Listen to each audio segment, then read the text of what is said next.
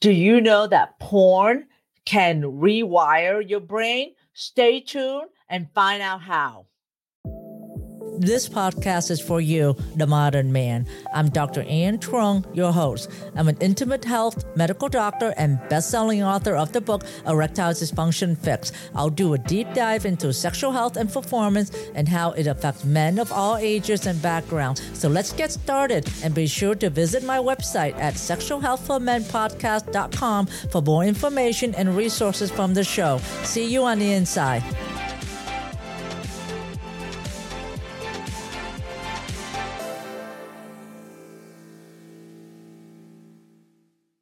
Well, hello there. I am here today with Dr. Bumi Asana. She is from Houston, Texas. She is a psychiatrist specializing in general and addiction psychiatry. And I'm having her here because we are going to talk about addiction and what is addiction, and particularly on porn addiction, how is that differ or maybe the same with other addictions. So we're going to dive deep today into that topic because it is an important topic that sometimes we don't really understand very well. And I want to make sure that you come out of this with at least a general understanding what is addiction. So welcome, Dr. Asana. Thank you for being here with me today. Thank you very much for having me here. I'm very excited to have this discussion with you on this very important topic. So thank you. Yeah, and I know that you're the expert on it, and that's why I have you here. But let's first start with, what is addiction? How do you define addiction? Addiction is basically a compulsive use of either a substance or the presence of a behavior that happens repeatedly despite its harmful effects on the person or on their functioning. So it's also a primary chronic disease. You may have heard addiction talked about it being a disease because it's a disease of the brain reward system. It affects motivation, it affects memory, it affects those circuits that are part of it.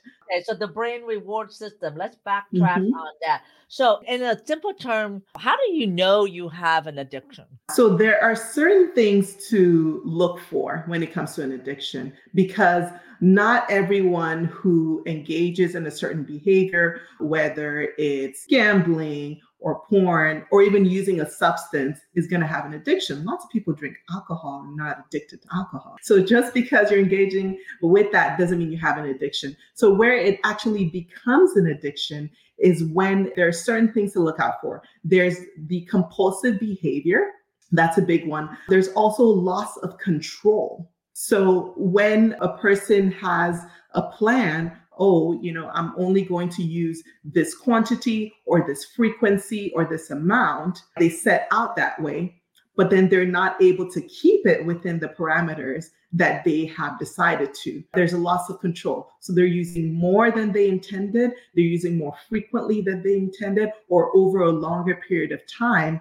And then the third part of that is that there has to be consequences, negative consequences that are happening in their life. And so they are using or continuing to engage in that behavior despite the negative consequences that they're experiencing. So that's when you know that there's a problem, because there's loss of control and then there's that compulsivity in addition to negative consequences. How do you define compulsivity? Yeah, compulsiveness is when someone continues to do something without being able to stop themselves. So when you think about, for example, OCD or compulsive behavior, there's that urge to do something and they have little ability to be able to stop it, even though they know it's not a good idea. Or like I said, there's some negative consequences associated with it, but they're doing it anyway. It's almost like a reflex where it just happens without being able to stop it. So how long do you have to kind of do the compulsiveness, the loss of control, and that it's bad, but you still do it anyway? How long do you keep on doing that until it becomes kind of like an addiction? Very, very good question. That can be a challenging question because there's no set length of time, because person A can continue to do that behavior and it becomes a problem within a month or two. Person B, it takes them years before it becomes a problem. So I think it's going to come down to, when are you starting to see those consequences happening while you're still continuing to engage in that behavior. So it's not really about a length of time. It's more about, okay, is it really starting to affect your work? Are you going in late to work every day? Are you missing days at work and you are on the verge of losing your job? Is it affecting your relationships? Maybe your partner has said, okay, this is a problem. This is getting in the way of our relationships, but you're having difficulty stopping it and you're on the verge of losing that relationship, or you've already lost that relationship because of that particular behavior. So some partners will stick around for years before they leave. And some partners, they're like, okay, sayonara, I'm not about this. I'm out of here. So it's not really about the length of time. It's about when are you starting to see those consequences happening and how is it affecting your life? So oftentimes when you see patients for addiction, do they bring themselves to say, hey, I have a problem? Or is their loved ones or family member will bring them to the office? Because I would find that it will be hard to do self-reflection and say, oh, I think I have an addiction. Because from your description, that behavior could be applicable to porn, to alcohol, to marijuana, illegal drugs, and food.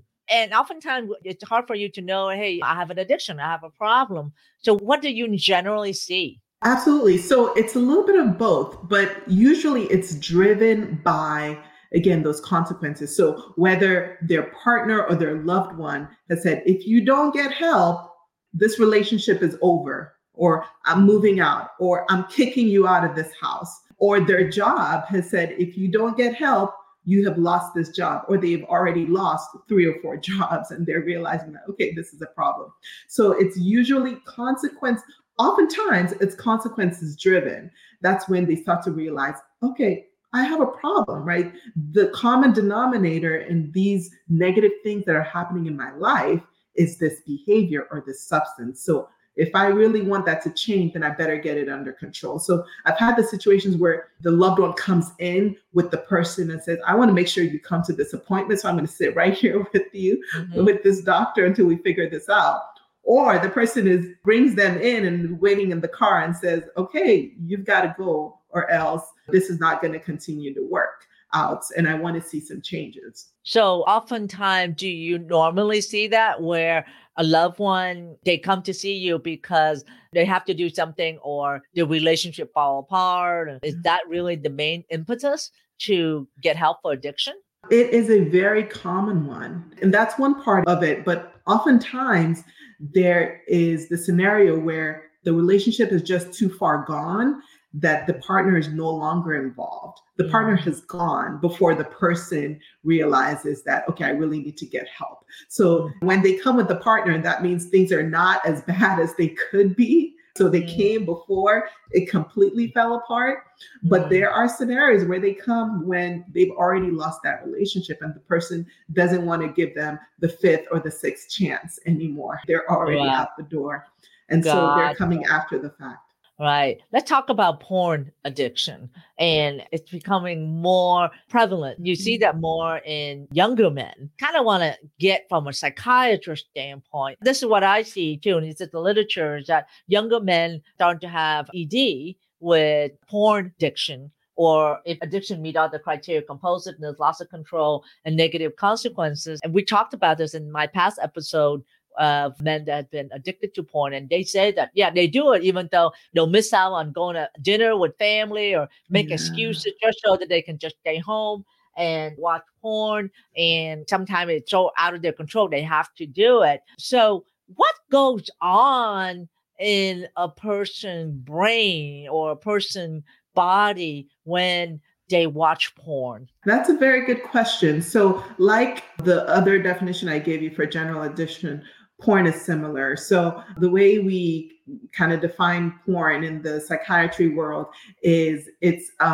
recurrent, intense sexual fantasies, urges, behaviors involving the use of pornographic materials that is going to lead to a clinically significant distress or impairment in their functioning. And that functioning may be social functioning, occupational functioning, various types of functioning. And so there's certain criteria that we look at to be able to diagnose a person with a porn addiction.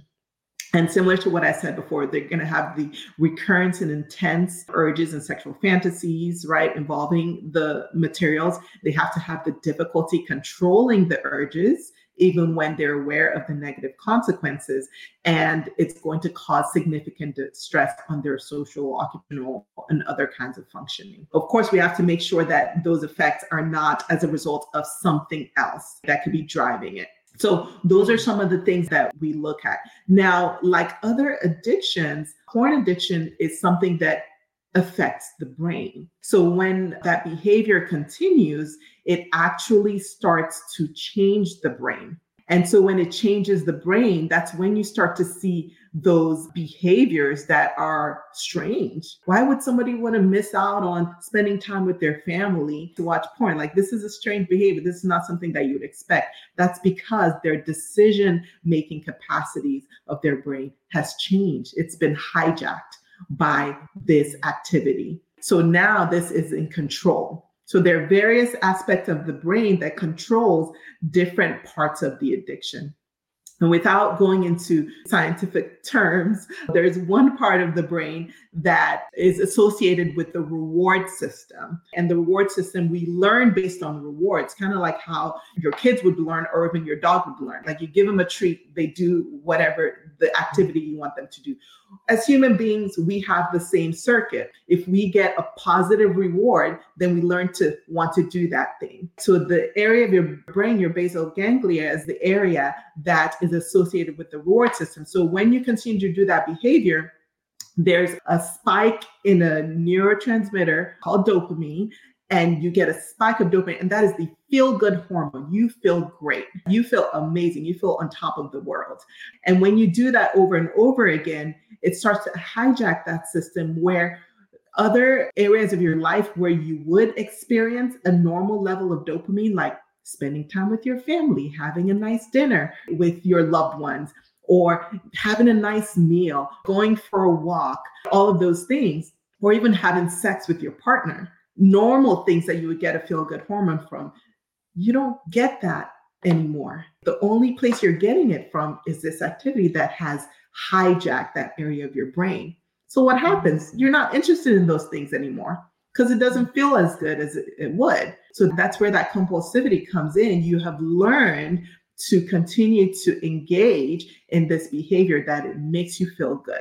So that's one aspect. The other aspect of the brain is your prefrontal cortex. That's a place that does the decision making. It controls your judgment, and it can also be hijacked. So now you start making decisions that causes you to continue to engage in that activity, as opposed to really doing anything else, even when it doesn't make sense, even when you're noticing negative consequences. So all of these things I'm talking about, they're associated with various aspects of the brain that have actually changed as a result. And that's why you're seeing these behaviors and seeing these decisions that cause the person to behave in the way that they do. Another aspect of the brain is the amygdala. That's the place that controls your stress response. So over time, you start to notice that when you're not doing that activity or engaging in that behavior, you start to get what would be like withdrawal symptoms. You miss it. You think about it. You get cravings. And so you want to escape that. Nobody likes an uncomfortable feeling. And so we'll do anything to escape that. Then you go back there. So these major areas of the brain are really critical in what we are seeing when we see the behaviors that are associated with addiction. And that's why it's a disease. It has actually changed the brain. So there's both the psychological aspect of it, which is all intertwined with this, and there's also the physical aspect of it. So both of those together is what makes it such a challenging thing for people. So what's the psychological aspect? So you did a great job in explaining the area of the brain that essentially when porn addiction happened, the part of your brain is the basal ganglia in the deep part of your brain, and then the prefrontal cortex, which is in the front of your brain right here, and then the amygdala, which is also in the deep part of the brain, changes chemically. There are chemicals that are being secreted and being transferred that changes. And I love the word hijack your reward system. It's not functioning normally again. It's hijacking it. So is it hijacking it to always kind of like geared toward, all right, I got to watch porn to get that. And it's hijacking everything else and it just wants to gear toward porn. Absolutely. It's redirecting you back to watching porn because that's where all the dopamine is going to come. So the dopamine floods your brain when you watch porn, but you don't get it anywhere else. So when you're doing anything else, you're bored, you're detached, you're not engaged because it doesn't fill you up anymore. Hanging out with your family, your friends, going to work, doing other things, it doesn't feel good. It's like, okay, when is the next time I'm going to go and watch porn? Because that's what feels good. And you can also relay that to having sex with a partner, because having sex with a partner doesn't feel the same as watching porn. Exactly, which is wild because usually that would be something someone would think like, that is definitely a feel good activity, right? But because the system has been hijacked, it doesn't feel so good anymore. Now, your mind is, even when you're having sex with your partner, your mind is preoccupied with, okay, I'm thinking about that. Maybe when I'm done, I can go back and do that again. So the obsession piece kind of comes in with that as well. So it's a rewiring that actually happened. What about the psychological component? We see that, okay, the brain's getting rewired. There's a shift in the neurotransmitter or the chemicals that each part of the brain is talking to. What about like the psychological part that you mentioned? What happened during porn addiction? Yeah. So the psychological piece is that we start to see that it's now associated with disturbance in the mood. So I alluded to it when I said, okay, when you're doing everything else, you're bored, you're detached, it doesn't feel good anymore. We also start to see shame and guilt. And when we see a lot of that come in, you start to see depression. The person is down most of the time and just feeling of sadness, feeling of, okay, there's this dark cloud over me. There can also be anxiety because the person may be noticing that, okay, my world is falling apart. There are all these negative consequences that are happening to me, and they may have anxiety because of that. And then again, porn becomes an escape because when they're in that moment and they got that feel-good hormone, guess what? The depression and the anxiety disappears for a moment. They can get a break from it. They can get an escape from it. But when they're not doing that, it's back to baseline, which the shame, the guilt, the isolation, the loneliness, the sadness, the anxiety, everything kind of comes back into place again. And as a result of that, we see detachment. People actually start to remove themselves from connection with other people. So it's very common to see they're not spending time with their friends or their loved ones anymore. They are isolating, they're pulling into themselves, which is a negative feedback cycle because it only makes things worse. When you're by yourself, when you're lonely, you don't feel good, you feel worse. It's almost like a virus where it feeds itself. It makes you to do the thing that makes it worse so it can continue to be worse. And then you're stuck in that vicious cycle. Oh, wow. That makes so much sense. So it's like when you're with people, you feel the guilt and the shame. So then you want to avoid that. You isolate yourself and that make you more depressed as well and more anxious. So it's like you can't win at all because you're trying to be with your family and so forth and you still have that negative feeling. So why is it so common? Why is it so common that we fall trapped to this, even though what you're explaining is like, oh my God, like a horrible thing. Why is it so common? And following that, why is it so hard to overcome? And we keep falling back on the bandwagon again. There are various things to think about. So a lot of times, like we said, people who watch porn are not all addicted to porn. So lots of people that watch porn, it's not a problem. It starts off as just recreational use and it's fun and it's fine. But when it starts to become a problem is when there are certain risk factors that are associated with it. One, large amount of stress. So if someone is under a large amount of stress and they start to use this as an escape, just like people may use alcohol. You had a stressful day at work, you want to come back home and unwind with a glass of wine. So it's in the same way. They had a stressful day. I just want to escape. I don't want to think about my annoying boss and what they said to me and all the work they gave me. So I'm going to escape. And because you're having an inordinate amount of stress, you're doing this repeatedly and frequently. So you see how the frequency comes into place.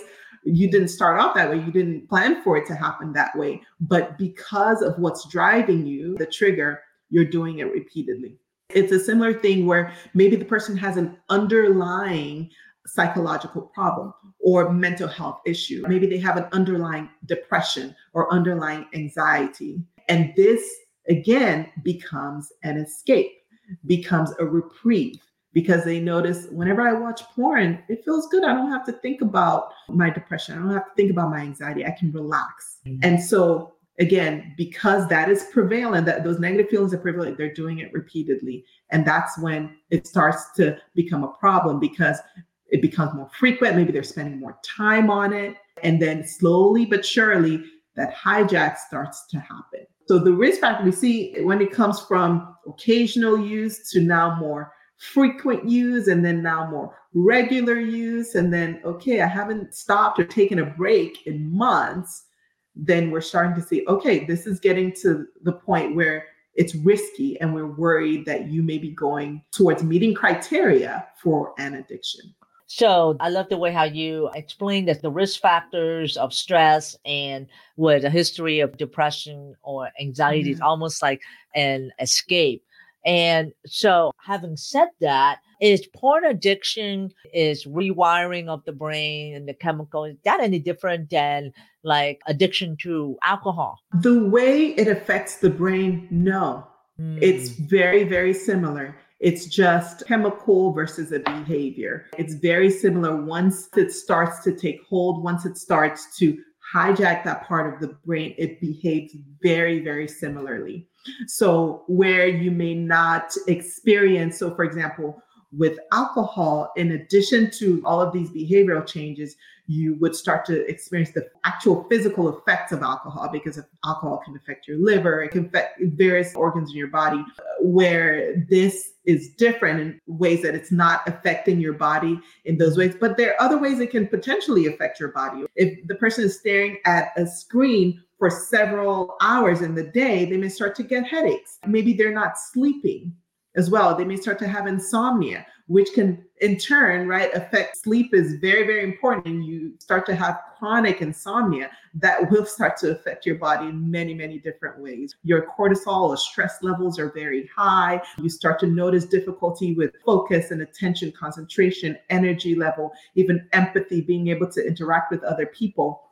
So those are some of the differences that you may see when it's like a chemical versus a behavioral addiction, but it's not without consequences. There's an effect of one thing leads to another, leads to another, and leads to another. Yeah, that makes really sense. So how does a person start to kind of realize, or maybe a family member looking on the outside? And oftentimes when I talked to a patient that had been addicted to porn, they said that oftentimes the family member doesn't know anything, that they're watching it because they'll be in their office, it'll be just on their computer. Nowadays, you can watch porn on your phone, your computer. So the family doesn't know. You don't have to be in front of a TV. When I was, younger, just VHS, you got to be in front of a TV. Now you can watch on your phone, on your iPad, computer, and oftentimes the family member doesn't know what they're doing because they're thinking they're working or they're just doing computer work. How does family member kind of recognize that their loved one is possibly addicted to porn? Is in what type of common behavior? No, that's a great question, because, we want to be able to help our loved ones, especially before things get so bad that their life is affected in so many ways, of they've lost jobs, they've lost relationships, they've lost lots of things. So signs can be things like isolation, they're withdrawing. Maybe they're not spending time with people they normally would. They're not hanging out with their friends or family. They're canceling plans. They're not answering their phones or text messages as much anymore. So isolation is one thing that we would try to see. And they are isolating themselves and they have little desire to engage with other people in their lives. So as a result, people may start to notice that. And so that's something to keep in mind. Another thing is that you may start to notice the consequences that's going on. Maybe you're starting to notice that they are getting bad reviews at work, or they're getting a suspension at work, or maybe they're put on probation or they're going to lose their job, or other things, their financial problems that they normally wouldn't have. All of a sudden, they're asking for money. repeatedly that, okay, where did all your money go? You may start to notice things like that. They're not sleeping. They don't seem healthy. They're tired all the time, low energy. They can't seem to focus. Or you may notice some of the psychological problems, like they just seem depressed. They're not happy. They're not excited about anything. When you ask them, hey, let's go bowling or let's go and watch this movie or do this hobby that they usually would enjoy doing, they have no interest in doing any of that. They're like, no, you go on ahead. I'll just stay home. I'll watch some TV. I'll just be on my computer. They're not interested in that. So you may start to see some of those things, and those could be signs that something is going on. And you may not know exactly, because oftentimes they may be good at hiding the porn. They may be good at hiding what they're doing. And so the loved one may have no idea what it is, but it's just a sense that something is off, something is wrong. And it can be an avenue for an open conversation, for them to approach the loved one and say, hey, I'm worried about you. Something is off. It's really helpful when you approach a loved one to say these, and to be specific about, these are the things that I've noticed lately. I've noticed that you're having a lot more difficulty with work. I've noticed that you just seem more down and sad lately. I noticed that you're engaged. You don't want to hang out with us anymore. You don't want to talk to us anymore. What's going on? Talk to me. And you want to approach them with a kind, non-judgmental approach. Because if you're approaching them and they sense that, okay, this person is going to judge me, this person is going to give me a whole lecture, guess what they're not going to do is tell you what's going on. They're going to keep it to themselves.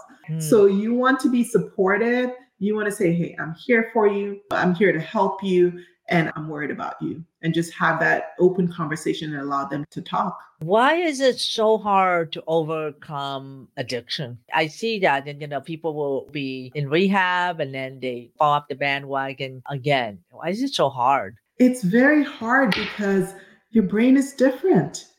It's not the exact that it was before this happened, right? You have learned, your brain has learned something new. It's wired differently. So it takes a while to rewire, like you were saying earlier, to rewire those circuits that have changed. It takes effort. It takes lots of change to be able to rewire it.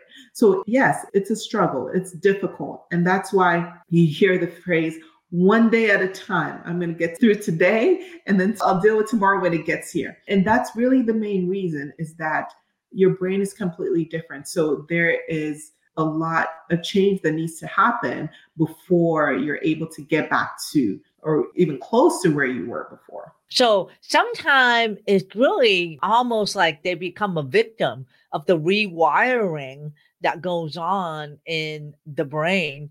And in order to reverse addiction, you have to rewire the brain again to get the neurotransmitters and the chemicals be balanced again. Do you need medication? Yes. Can you do it without medication? You can do it with medication, without medication, depending on, of course, the type of addiction, depending on the severity of the addiction. And so there's been a lot of advances in medicine that provide for medications to help people get back to, make it easier for them to go through this rewiring process.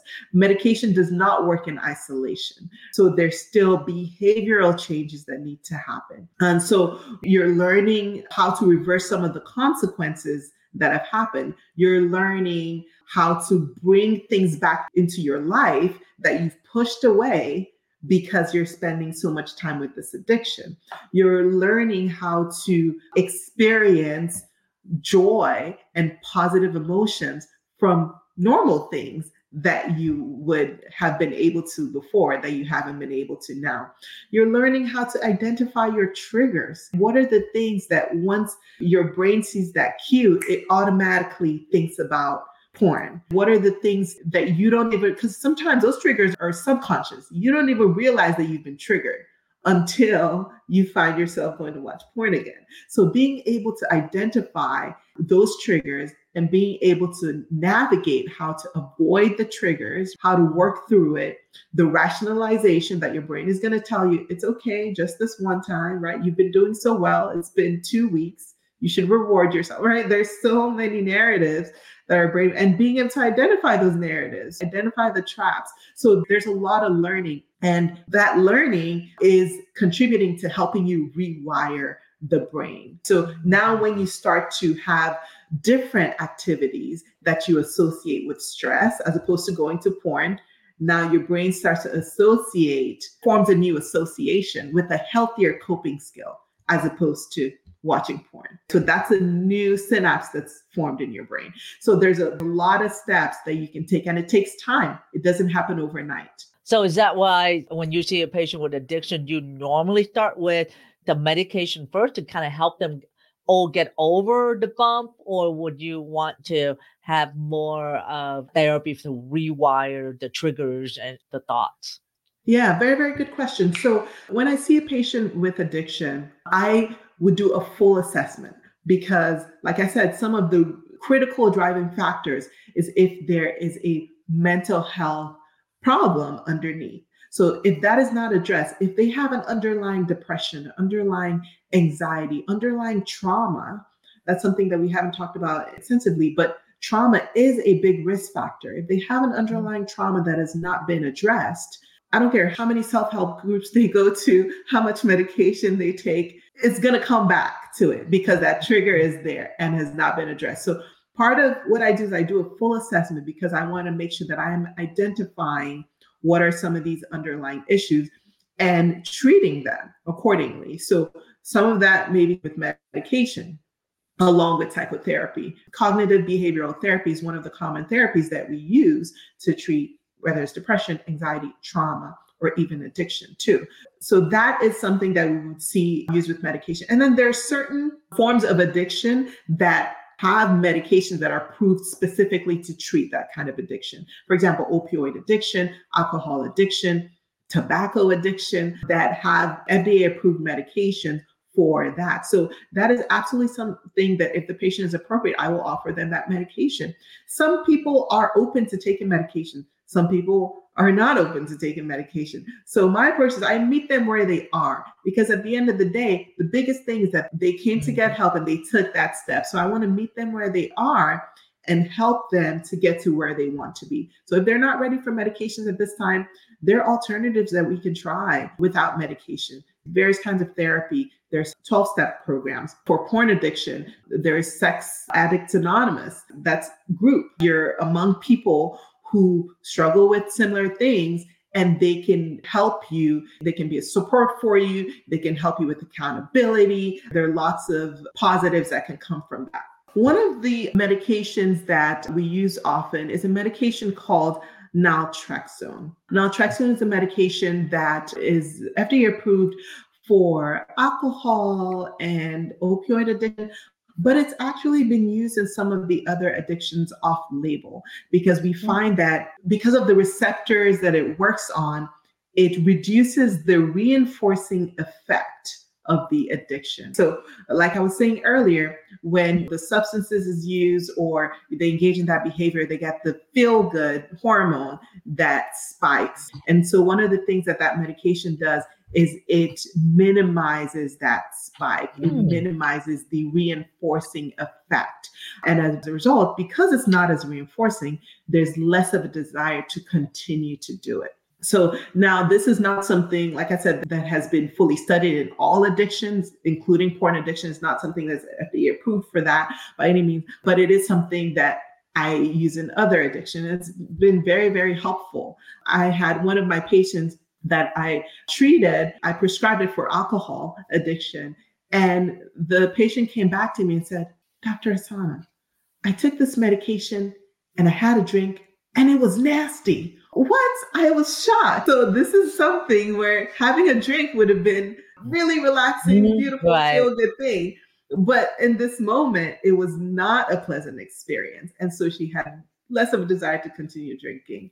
And so these kinds of advancements in medication and treatment options are very, very promising and really, really helpful in the treatment of addiction. And we try to utilize it in appropriate cases when we can. Wow, interesting. Naltrexone. We use that sometime for fibromyalgia. Yes, the Okay. low dose naltrexone, Yeah, right? low dose Yes, naltrexone. So you would yes, do higher dose naltrexone than yes, for yes. the Mhm. addiction. Sometimes I heard that's even also helpful for anxiety as well too, right? Performance anxiety.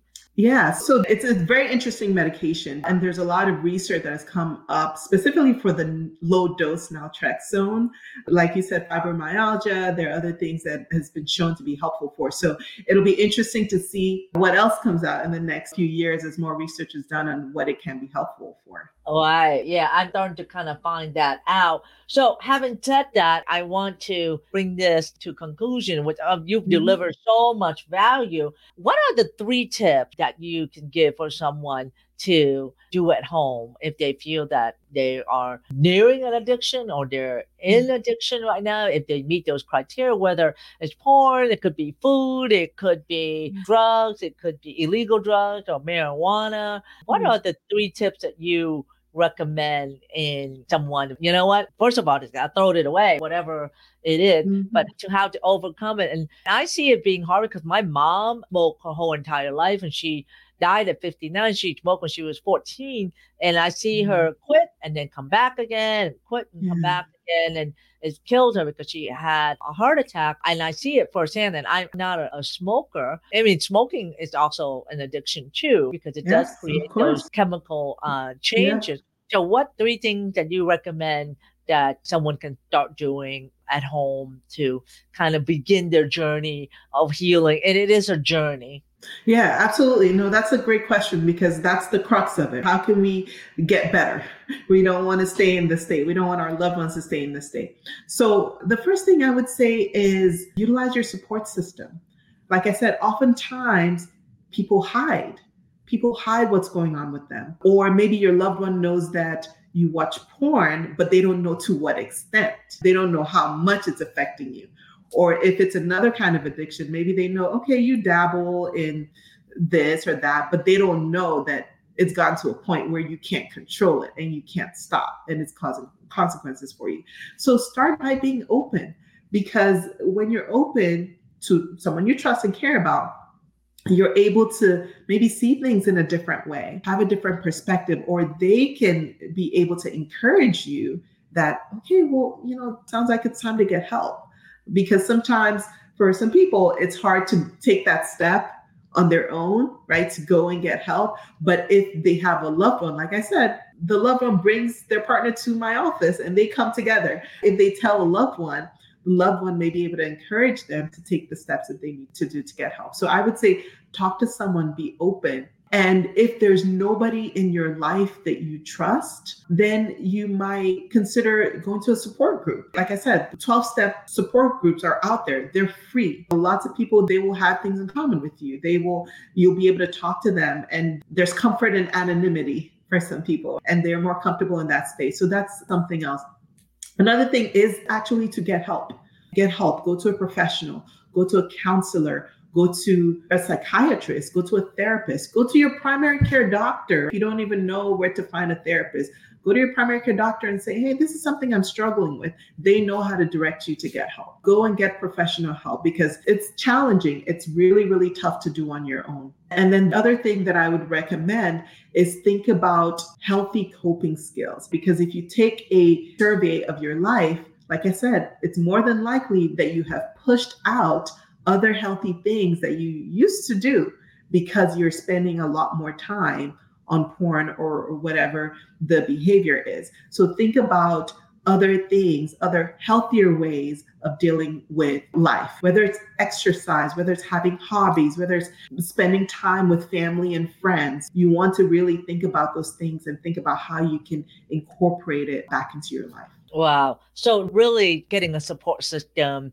that can help support you as you go into the journey. And it's definitely not an easy thing because you're also fighting a chemical rewiring in your brain, not only just your mindset you have to change, but it's also this rewiring that needs to occur Mhm. as well too. So normally how long does it take to really get treated or get out of addiction? So it's a journey. It becomes a lifelong journey. Like you said about your mom, there are periods where she was able to stay away and she probably did well for a while. And then maybe she had a trigger and then had a relapse. So it's a Mm. lifelong journey. So you are going to learn skills on how to recognize and deal with triggers so that you can prevent relapse. You're going to learn how to set up your life in a way to where you're maintaining those healthy connections so you're less likely to go back to porn, or you are addressing trauma, addressing depression, addressing anxiety, all of those things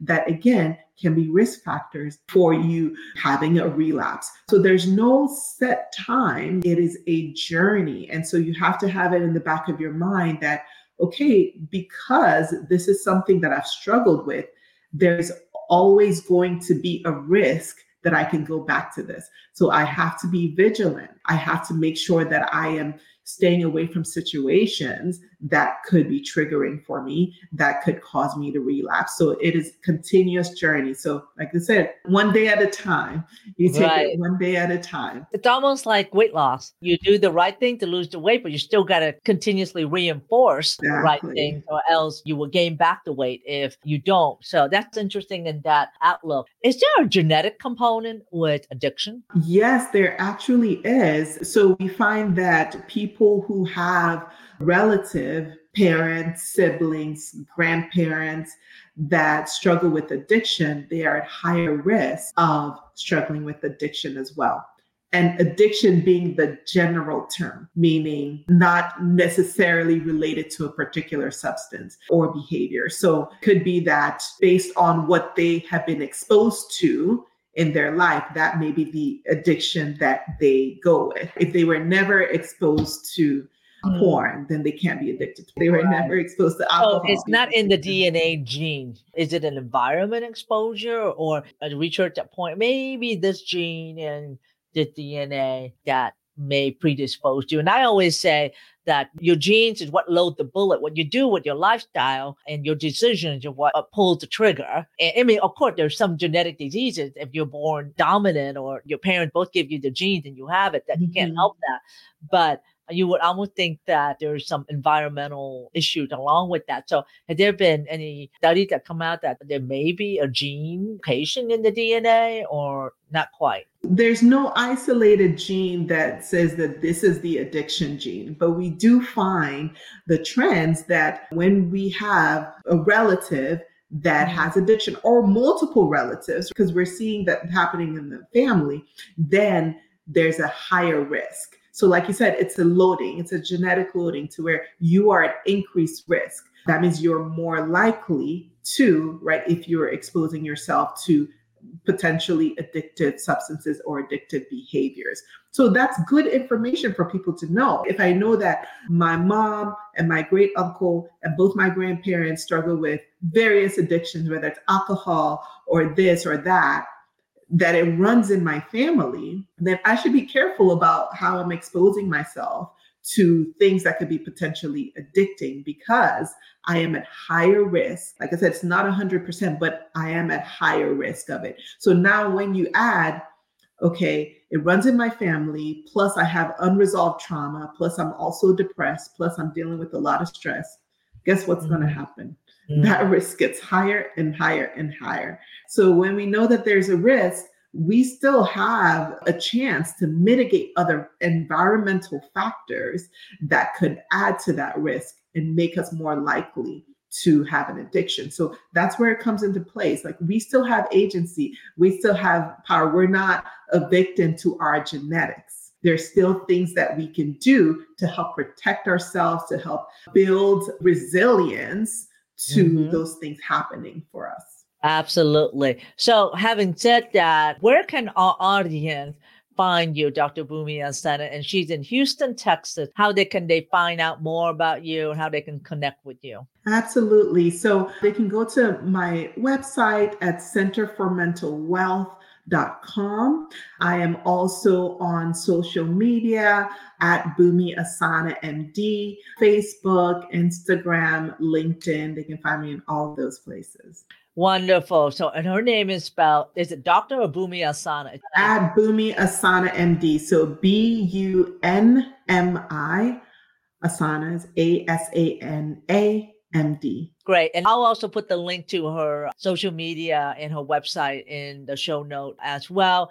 So having said that, thank you for being here for the last hour discussing a really interesting topic, addiction, and so complex, but yet it affects so many. And we need to bring this to discussion in prime time and just take the shame out of it, take the negativity out of it, and start talking about, because it's probably more common than we think. And at least 2 of my family members that I know of have meet the criteria. And one of it is my mom, but she's no longer here. So the insight you gave us is wonderful. So thank you for being here. And thank you for having me. Yes. And I'll see you guys in the next episode. Are you struggling and frustrated in finding a solution for ED? Well, I have just the thing for you. It's called the Modern Man Club, led by yours truly, Dr. Ann. Together, we're redefining male sexuality and embracing a holistic approach to overcoming ED without medication or surgery. I will provide a protective environment for a community and proven strategy to overcoming ED. It is a safe place, expert coaching by me and my team. We provide holistic approach to overcoming ED and an empowering community of men with ED supporting one another, and lots and lots of educational resources. Visit mensexualityclub.com at the link here on my right and connect with us and reclaim control over your sexual health. I'll see you there. Thanks for listening to the Sexual Health for Men podcast. If you love this episode, then please take a screenshot on your phone and post it on Facebook, Instagram, or wherever you post. And be sure to tag me and let me know why you like this episode and what you like to hear in the future. That will help me know what's great for you, and I would love to give you the most incredible free gift designed to help you improve performance quickly. Go to my website at sexualhealthformenpodcast.com to get the book, The 5 Common Costly Mistakes Men Make When Facing ED. I would appreciate it if you subscribe, leave a review on Apple Podcasts or wherever you listen, and just know that you can have sexual vitality for life. I appreciate you. Until next time.